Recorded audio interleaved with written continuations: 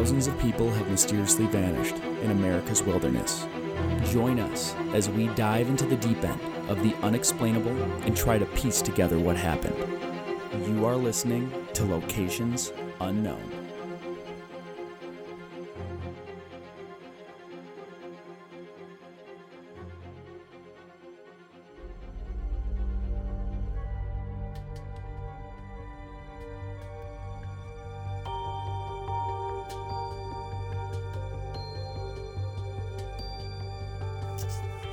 What's up, everybody, and welcome back to another episode of Locations Unknown. I am Joe Irado, and with me, as always, is the guy who's more fun than a ball pit big enough for adults, Mike Vandebogart. Thanks for the intro, Joe.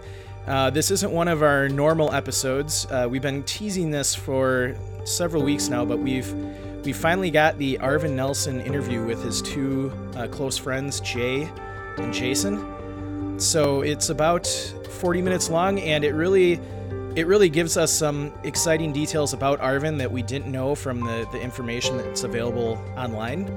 And Jay and Jason had a lot of great insights on the location, where he went missing, what they think happened to him, and just some overall, details on what Arvin was like as a person before he went missing. So I'm glad we got this interview set up, because I know and I'll say right now, if you haven't listened to the Arvin Nelson episode, I would say go back, listen to it. It's episode 5, so it's obviously a while ago. It took a little bit to get this interview together, but Mike, you get all the credit on coordinating and actually doing the interview. I was not present for it.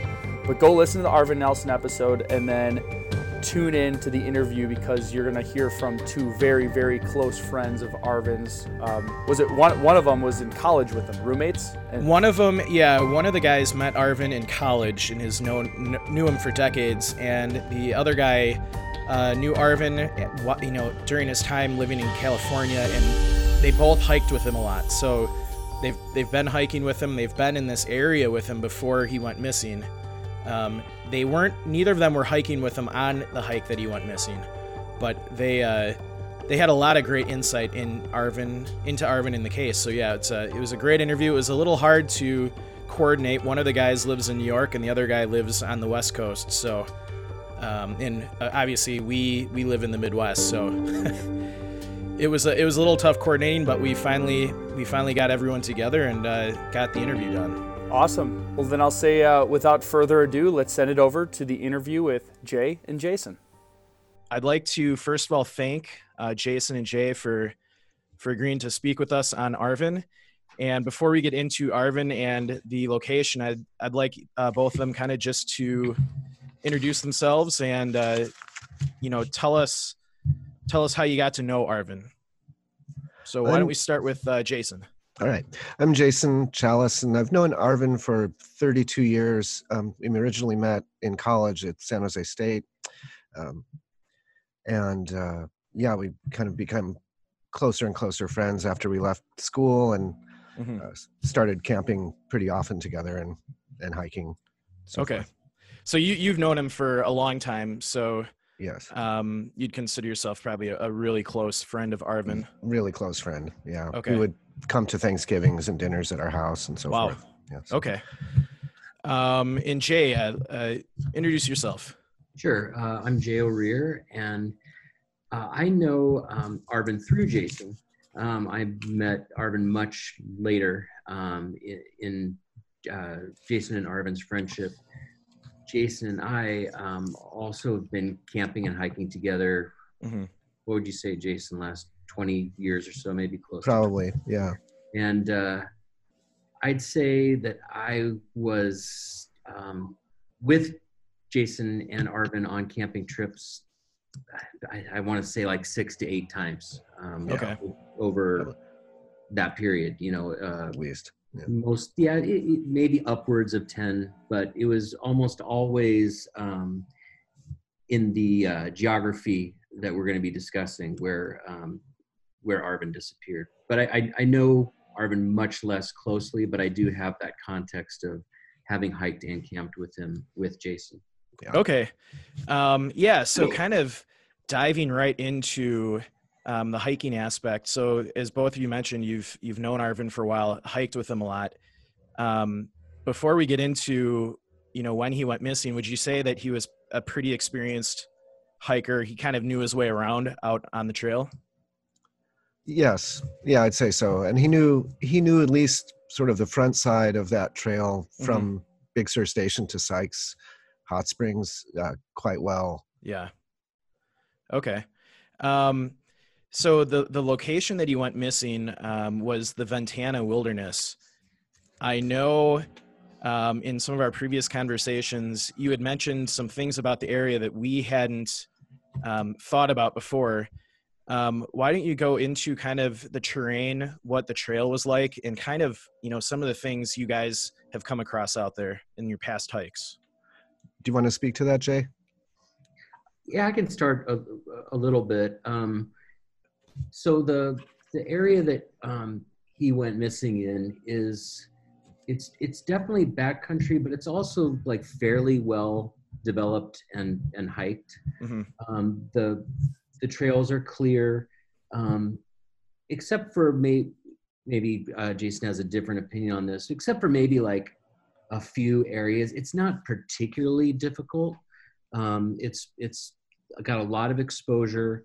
It's on the inland, which is to say like the eastern part of that coastline. So the coastline has Highway 1 running right alongside of it. And there's sort of the western side, which are the beaches and some, kind of more popular large parks and trails. The east side is more like quote unquote wilderness, but we're not talking like, it's not like super remote. There's you're often, on a day hike, you will pass a lot of people, especially on this leg that we're talking. He went a little further out than most people do. Like most people on a day hike or a couple days hike will stay a little more close to the town of Big Sur, and he was on a trail that went a little further into it basically ends up in Carmel Valley at a monastery.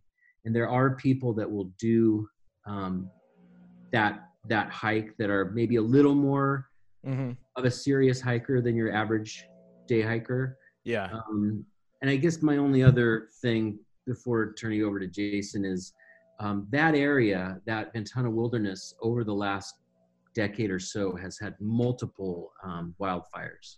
Okay. So there's been like a lot of, burn down and then regrowth and then burn down again. So you get out there and, there's places that are, sort of like basically halfway regrown. And I mean, we can talk about this later, but there are some like weird spots of like really crazy overgrowth and sort of like hidden crevasses and stuff that may have played into. Okay, so if you were to go off trail at all, there could be areas where you might not see a big drop off, or if something happened to you and you were off trail, it might be hard for people on the trail to see you potentially.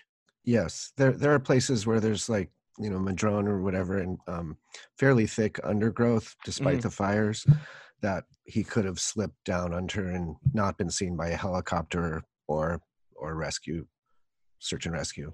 Okay. I can't remember the specific date he was hiking when he went missing, but how is the weather usually in that area? Pretty hot and dry. It was, I think, August 6th. Okay. And if on dry years, there are large swaths there between sort of Tassajara Hot Springs and China Camp, where he departed from, where you might not run into a river or a stream for quite a while. And it does, during the day, it can be, depending on the summer, it can be 100 degrees perhaps. Okay. So you got to come in with enough water. Yes. Okay. Or know that there are streams that are active, and he would have known that. Okay. One of the other things we always try to look at in these locations is kind of wildlife. Would there have been any type of wildlife that you or Arvin or either of you would have been, worried about hiking out there? Or is it pretty, your normal kind of wildlife that you'd see, anywhere in California? Yeah, I Uh, mean, I'd say mostly. I think maybe the thing that just in that area in general, or that I think about when I'm out there, are snakes Okay. more than like big cats or. Yeah. I think actually, I, I don't know if you remember this, Jason, but I feel like maybe one of the times we were out there, maybe even with Arvin, there was like sign of boar, like wild boar oh, out there. sure. But people don't go out there necessarily expecting to encounter like Yeah. big cats. It's more like snakes and Okay. and Yeah. and bad insects more Right. than. Yes. Okay. So, I mean, it sounds like it's a pretty popular area to hike. I'm assuming the trails are pretty well maintained as well. Yeah, I think so. Where he was, though, it's when you get east of Sykes Hot Springs, it becomes pretty remote. I think Okay. it's not for the faint of heart or thin-skinned hikers, but Yeah. um, Okay.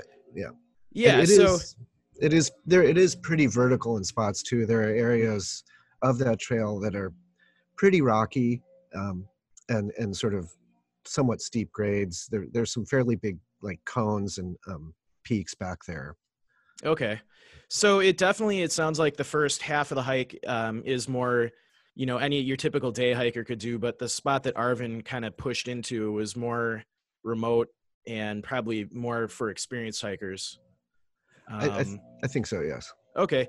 Given all that kind of location profile, um, I'm sure you guys have hiked with Arvin enough to know. Do you think he was, prepared to go out there the day he went missing, or would there been some reason he would have been packing light, or didn't bring water, or something like that? I don't think so. He was pretty well prepared. Mm-hmm. Yeah, in general. Okay. So I think my next question. So Jason, you're the one, you've known him for decades.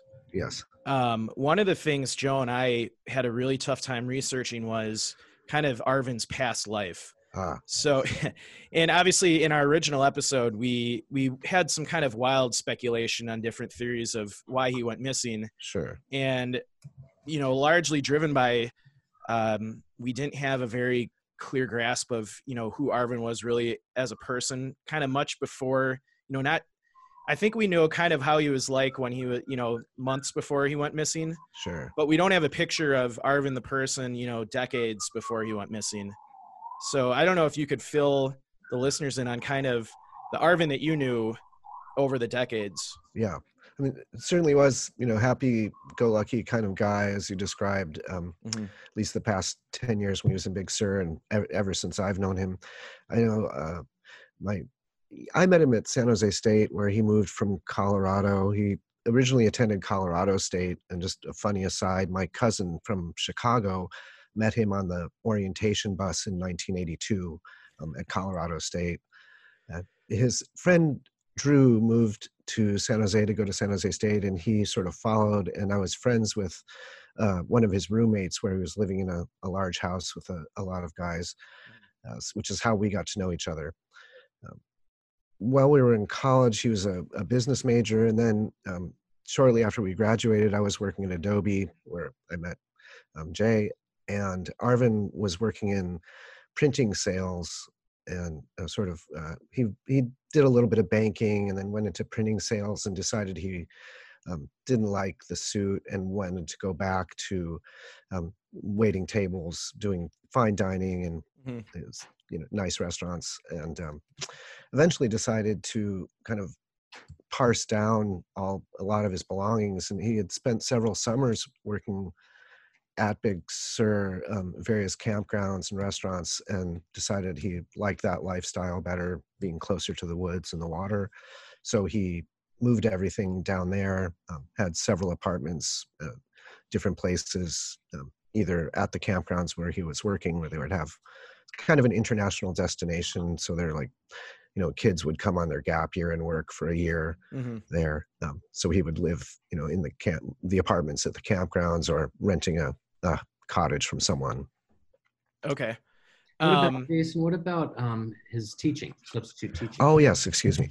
Thanks for bringing that up. Yeah, he was also a substitute teacher. He had credential for. So some weeks he would actually commute during the winter months back to Los Gatos, where I was living, stay with me, and then do substitute teaching during the day. And he liked the little kids most of all, but and then go back to Big Sur on the weekends during the slow part of the year. But eventually he ended up transitioning all the way down there, and he was taking also classes at Monterey Peninsula College. He was interested in marine biology, and he went to a expedition up around Alaska, measuring the reduced amount of ice that is up there. Okay. So it sounds like he's had a pretty interesting life, and it sounds like he's got a lot of different interests. And, what we were able to read about him was that he was kind of like one of those larger than life figures, kind of the life of the party. Yes. Everyone liked him. We didn't read anything, anybody saying a bad thing about him. Yeah. How was his, the couple months leading up to his disappearance? How was his mood or attitude around Big Sur? I know everyone liked him from what we read. Yeah. Yeah. As far as I know, quite well. I mean, we spoke, I left for a trip to Europe in the period when he left for his week-long trip. Yeah. And we spoke just before that. And he seemed pretty normal, Arvin. I think I saw him a few months before that. Yeah. My wife and I took a trip down there and ran into him.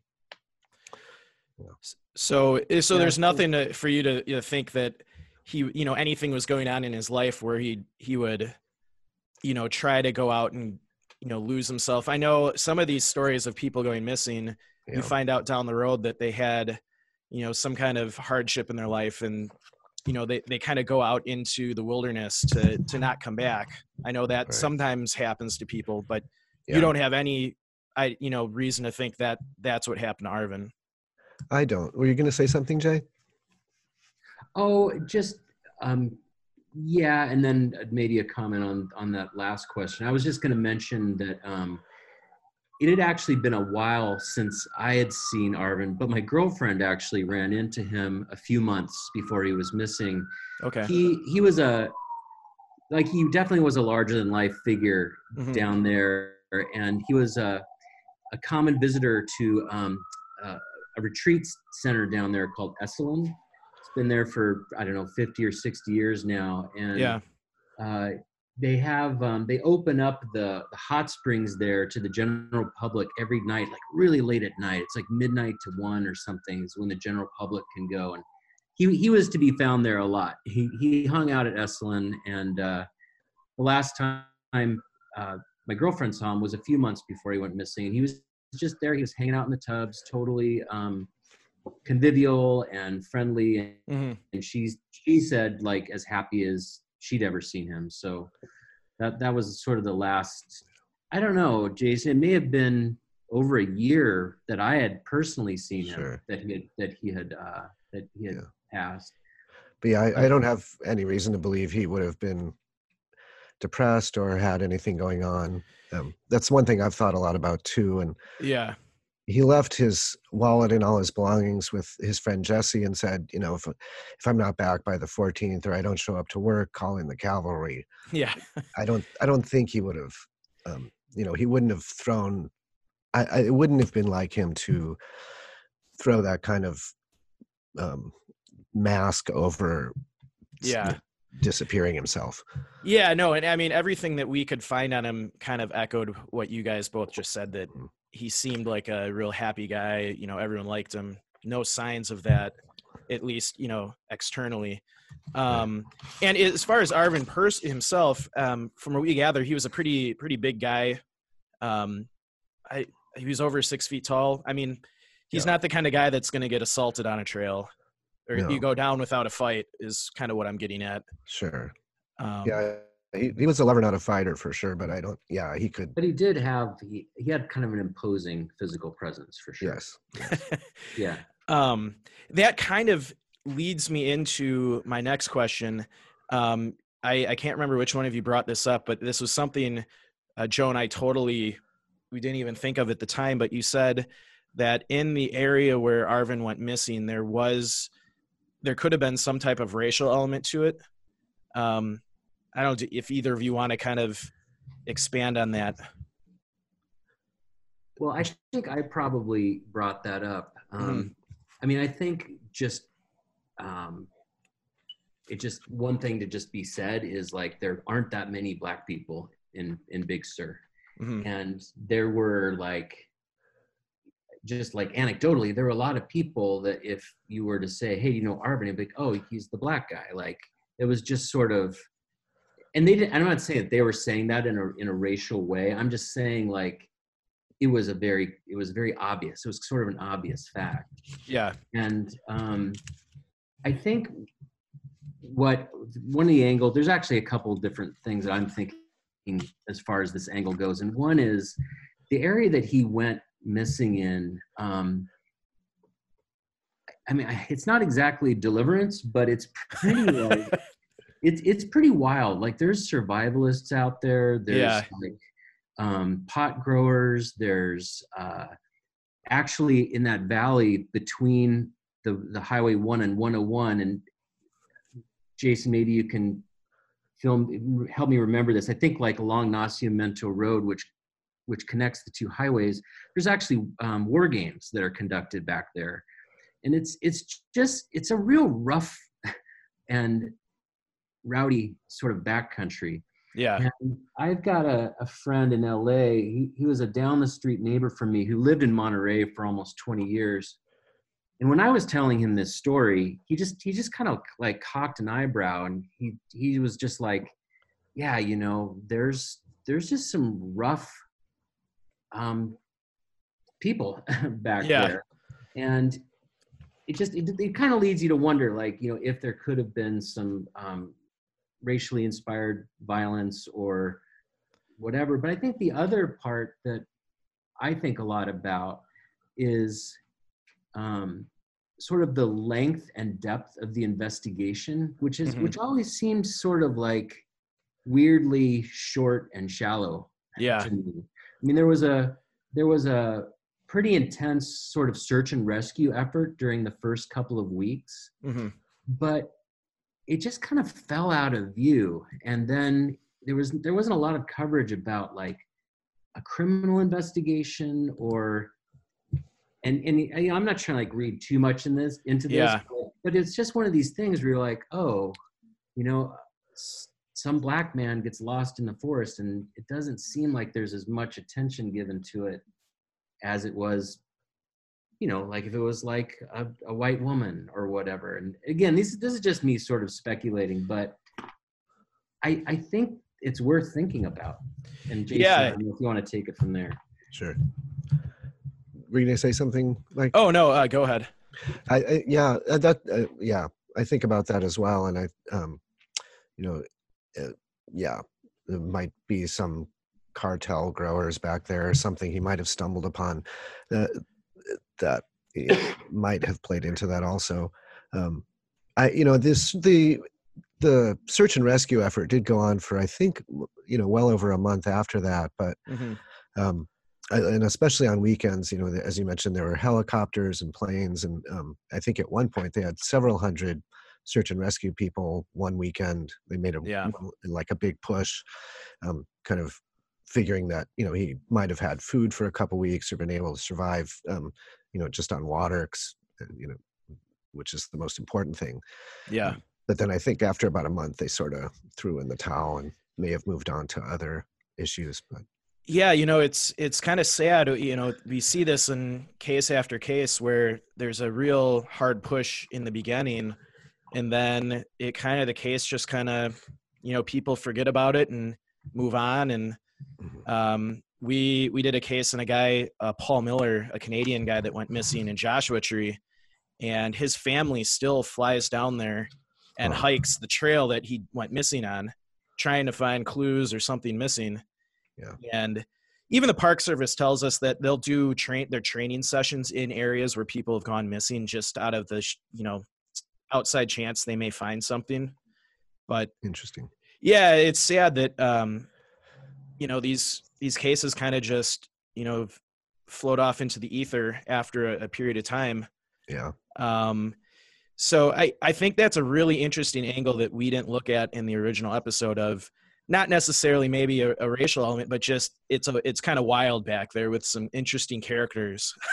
Yeah. And something, yeah, maybe he came across a drug deal, or somebody growing something out there, because it's really strange they didn't find anything from him. That's one thing I was going to say, that Yeah. he was registered with REI. I know his friend that he left his stuff with, and the sheriff in Monterey looked up all his gear, like what color pack he had, what Hmm. they could find everything, not a trace. And that's the really strangest thing. Yeah, we see this all the time. It's almost like these people just vanish off the face of the planet. It's just like they're gone. Because how can a search of hundreds of people, helicopters, canines, all these resources, and not find a shoe or a backpack or anything? Right. Anything. It's puzzling. Yes. Did either of you get contacted by any of the law enforcement that were investigating it at the time? I did a couple times. I think at the initial, Mm-hmm. someone from the sheriff's office called me just because I was his emergency contact on like some of his work forms. Okay. Um, and just some basic questions like, do you know where he's been? Have you seen him? And kind of, Yeah. pretty cut Okay. and dry. So they really, at that point, probably didn't have any clue at what happened to him, or Correct. Yeah. And still don't. Yeah.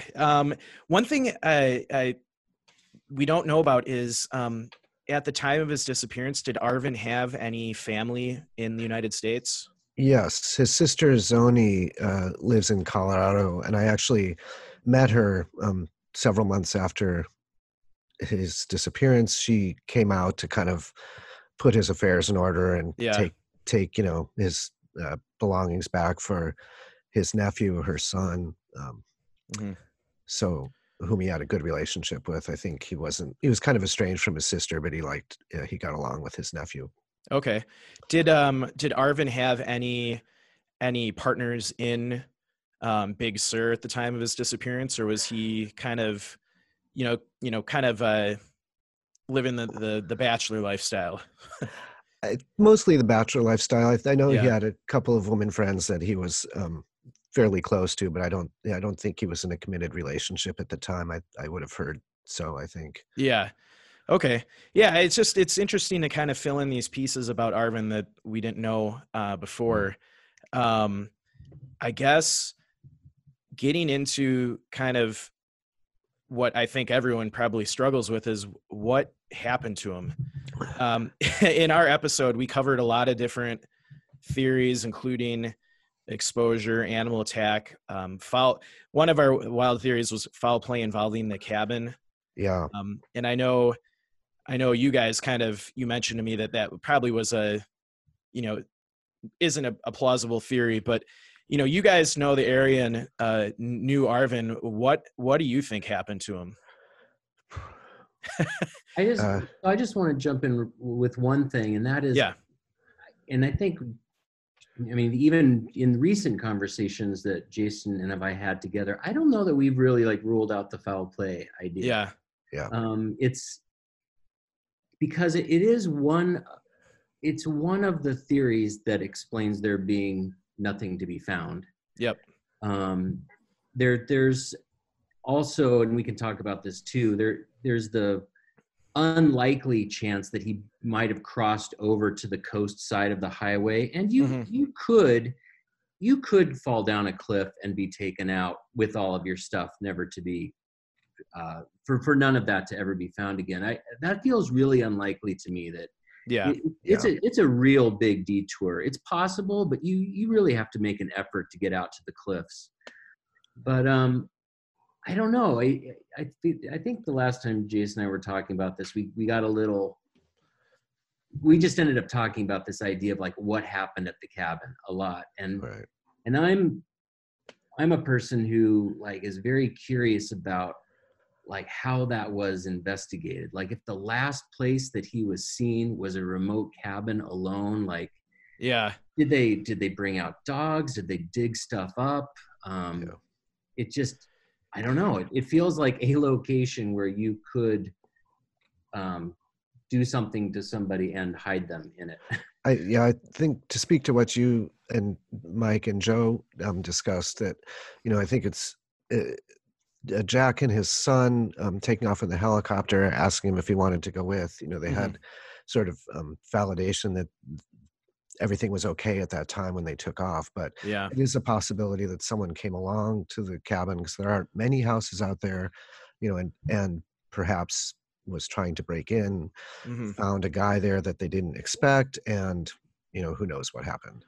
I think, Yeah, no, that was one of I think, thinking back, that was one of our theories, that maybe he was at the cabin when other people were coming out there to maybe burglarize it. Didn't they make some really expensive Like violin bows. Yeah. violin bows out there? Yeah. So one of the more plausible theories we had was that, Arvin was, staying there for the night or stopping there for some reason, and he just was in the wrong place at the wrong time. But you think evidence of that would have been found, indeed, if they did an investigation there, which I don't know. We tried to get the current sheriff of Monterey County to do an interview, and we were about to get him on, and he didn't.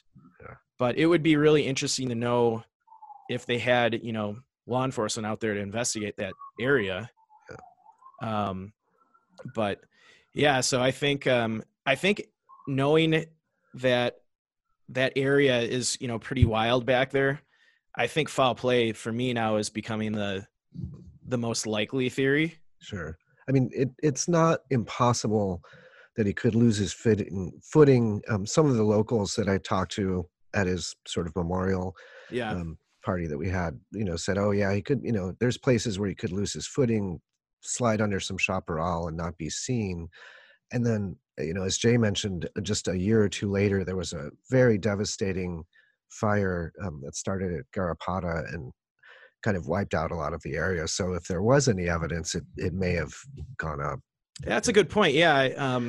If anything, clothing or backpacks or shoes probably would have gone up in smoke in a forest fire. Right. But bones, I guess not. So I don't know. Yeah, I don't know. Yeah, it's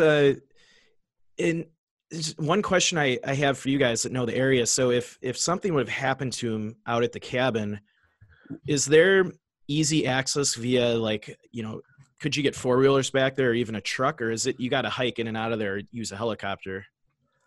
I think you got to hike in. I'm not very familiar. I read a story about Jack once that, like he would walk in when he was younger, however many miles from Big Sur. But yeah, that's, if he needed medical attention or something, that would have not been, and there's no cell phone reception back there at all. Yeah. And especially we're talking 2006. Right. So, and I was just getting at the point too, if foul play would have happened, Arvin being an imposing presence, it's not going to be easy to, you'd think if someone, was trying to hide the body, that investigators would find that. Sure. So it's just another aspect of it that's kind of puzzling. Yes. 2014, just to correct. Oh, 2014. I apologize. Yeah. No worries. Still. So, and you guys obviously at the memorial, you were talking with a lot of the locals. What's kind of the theory around town, or do people kind of think foul play as well? I think the two theories are either foul play, or, again, lost his footing. Yeah. Slipped under some chaparral, and, Jay has mentioned too, he might have taken a wrong turn. I think, as you pointed out in your prior episode, there are, a lot of, I'm sure he had maps and a compass because he was that kind of person, but he didn't have GPS, and he may have taken a wrong turn or something. Did he have any formal kind of survival training or anything that you were aware of? Not that I'm aware of, other than he was, an avid hiker, and he was pretty well prepared. Generally, he would always, bring food, and he'd always had plenty of extra supplies, like, this foil blankets and hand warmers, whatever. Sort of. Yeah, I mean, he was more or less living in that backcountry most of the time anyway. Like a lot of time, much of the time he was more or less living out of his van. He was a site host at a lot of the campgrounds. I mean, he was basically an outdoor guy. And I think that was the other thing I was going to mention earlier, as far as like, whether he had a disposition to sort of like disappear or whatever. Like my thought has always been like, him moving to Big Sur was that was him disappearing from. Yeah. That's how he was getting away from modern life. Like he did it. Like he did this. Like I think Jason and I, at some level, like admire the way that he sort of just lived this very kind of countercultural. He wasn't camping wasn't a hobby. Like that was his life. He lived outdoors, and it was really like. It was already an escape, is what I'm saying. Like, why would you escape from your escape? Yeah. No, that's a good point. Yeah. I didn't think of that initially when we were, researching Arvin, but he kind of already was kind of living that minimalist lifestyle. And now that you guys have said, kind of what we thought through the research, that there was no outward, sign that he was depressed or anything. So I think the theory that he was trying to, get lost is, not a plausible theory. Yeah. Is there anything else about Arvin or the disappearance, or are there any people still that of, family or friends, still kind of once a year visiting the area looking for stuff? Or up until this year, which it was the 5th year, some of the people that he lived with, that were part of a fraternity at San Jose State, we would meet in Carmel Valley and have a memorial hike sort of annually. That's cool. Yeah. This year it didn't happen. Not really looking for him, but just to share stories and speculate. Yeah. No, that's cool. We see that with a lot of these, people like to come back, and sometimes the family will go, through the area looking for stuff, but a lot of times it's just to remember the fun times hiking. And, so is there anything else about Arvin that, you guys would like to tell? Any funny stories out on the trails with him, or, any time that he, he surprised you? Or I just remember, for whatever reason, there was like a couple of years where, didn't it seem like every time we went out, we got rained out? Yeah. and he definitely would not like want to leave. Like he definitely like stuck it out, but it was kind of, I don't know. He's just a very good humored person. Yeah. It's just I didn't spend nearly as much time as Jason did with him. Yeah. But I really can't think of, and not even like full on depression. I really can't even think of him being in a bad mood. I mean, he was just like a super positive, optimistic guy. He like befriended everybody. He could sit up, for hours and hours around a fire talking. He played the harmonica. He was just like, I don't know. He's just like a person you wanted to be around. Yeah. Yeah. And there wasn't a mean bone in his body, my wife has said. I think he was, if he was ever a little sad about something, he would pick himself up and move on, in morning time,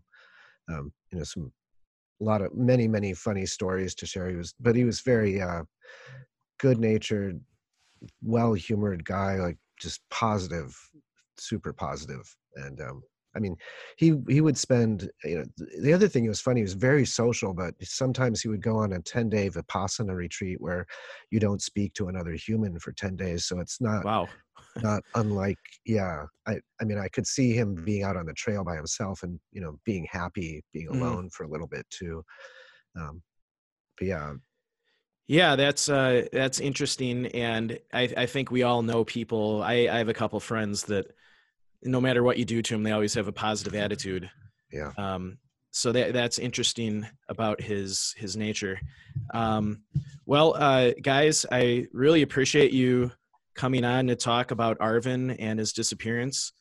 Thanks for having us. Yeah, I think I really like the theory you guys kind of drilled home about the foul play. I think something unfortunately happened to him, probably human related, Yeah. out on the trail. And I